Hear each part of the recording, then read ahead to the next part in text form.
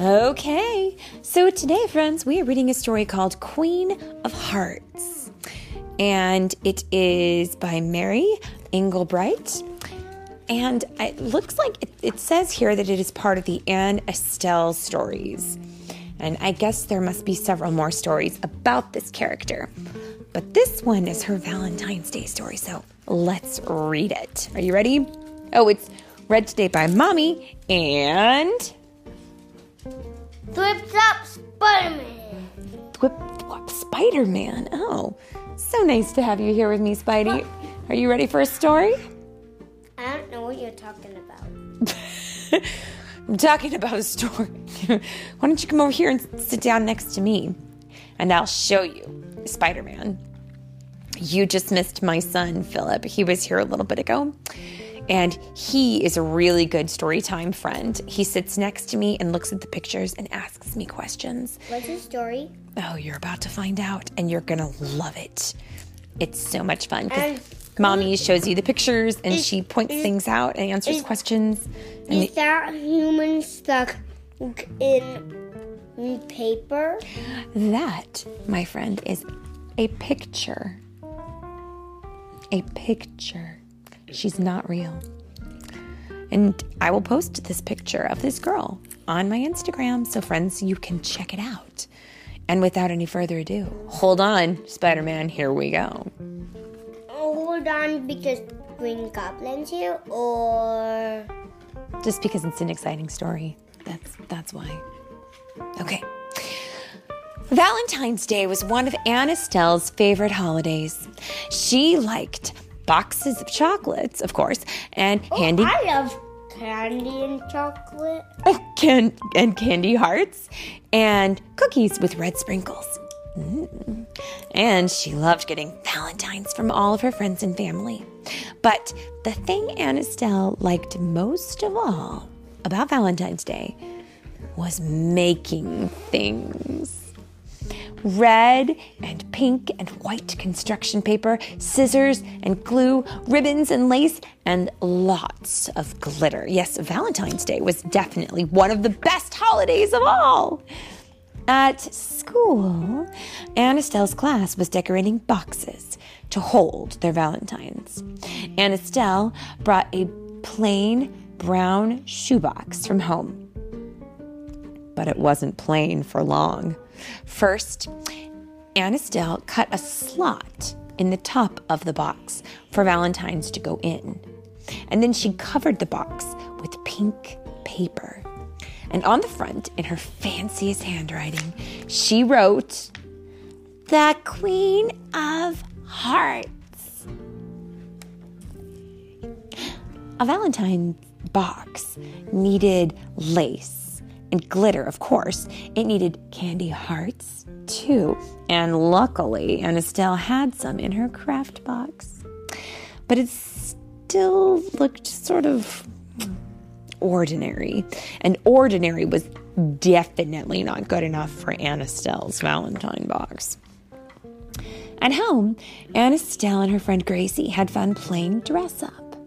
This gave Anne Estelle an idea.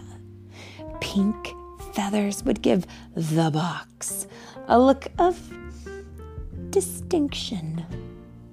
Do you know what distinction means? No. Okay. It means that it is distinct. It means that something stands out. It looks different and unique from all the other things around it.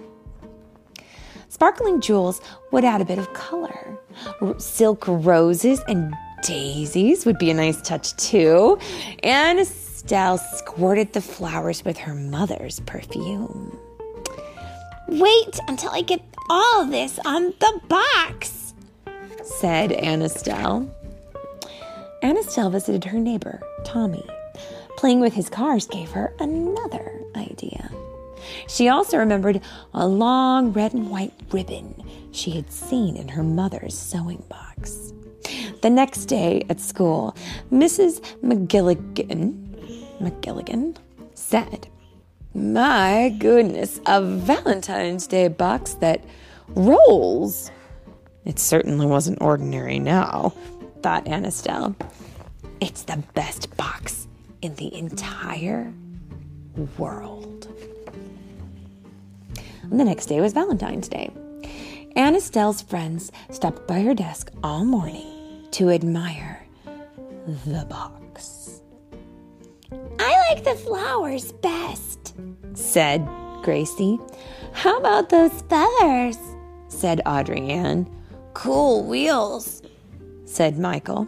Anne Estelle was so proud that she thought she might burst. Finally, after recess, it was time to pass out the Valentines. I wonder what her Valentines are going to look like if her box looks like that. What do you think her Valentines are going to look like? That. You think they're going to be, oh, really? And suddenly, Anne Estelle didn't feel very proud anymore. She didn't feel happy. She felt awful. Why? All week long, she had worked on the box. She had cut and glued and taped and sewed. She had made the best box in the entire world. But, oh no, she hadn't made one single Valentine. How could she have forgotten to make Valentines? Oh, Anne Estelle, what a horrible thing to have happen. Gracie came by Anne Estelle's desk and dropped a Valentine into the box. It was a little hard for her to find the slot among all the feathers and flowers. "It's the best box I've ever seen," said Gracie. "Aren't you giving away your Valentines?" And suddenly, Anne Estelle knew what to do. What do you think she's going to do? What would you do? I would just sit down and cry. Well, that wouldn't be very productive, but you might feel better. Let's see what she chooses to do. "Yes, sirree," she said. "Here's yours." She pulled a daisy off of the box and handed it to Gracie. Audrey Ann wore her pink feathers in her hair. Michael and Sophie raced the cars that had been the wheels for the box. Mrs. McGilligan tied the red and white ribbon in her hair. When Anne Estelle got back to her desk, the box was plain again. Only the pink paper was left, and it was ripped and ragged. One big tear went all the way through the words, "The Queen of Hearts." But it was full of Valentines from Anne Estelle's friends. Anne Estelle smiled. "What a fun day," said Gracie.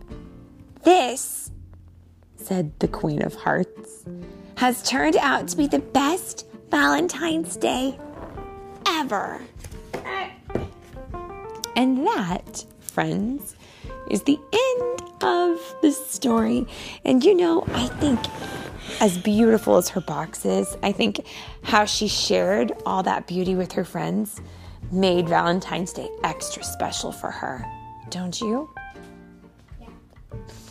All right, well, I think that's the end of our story. So shall we say the end to our friends?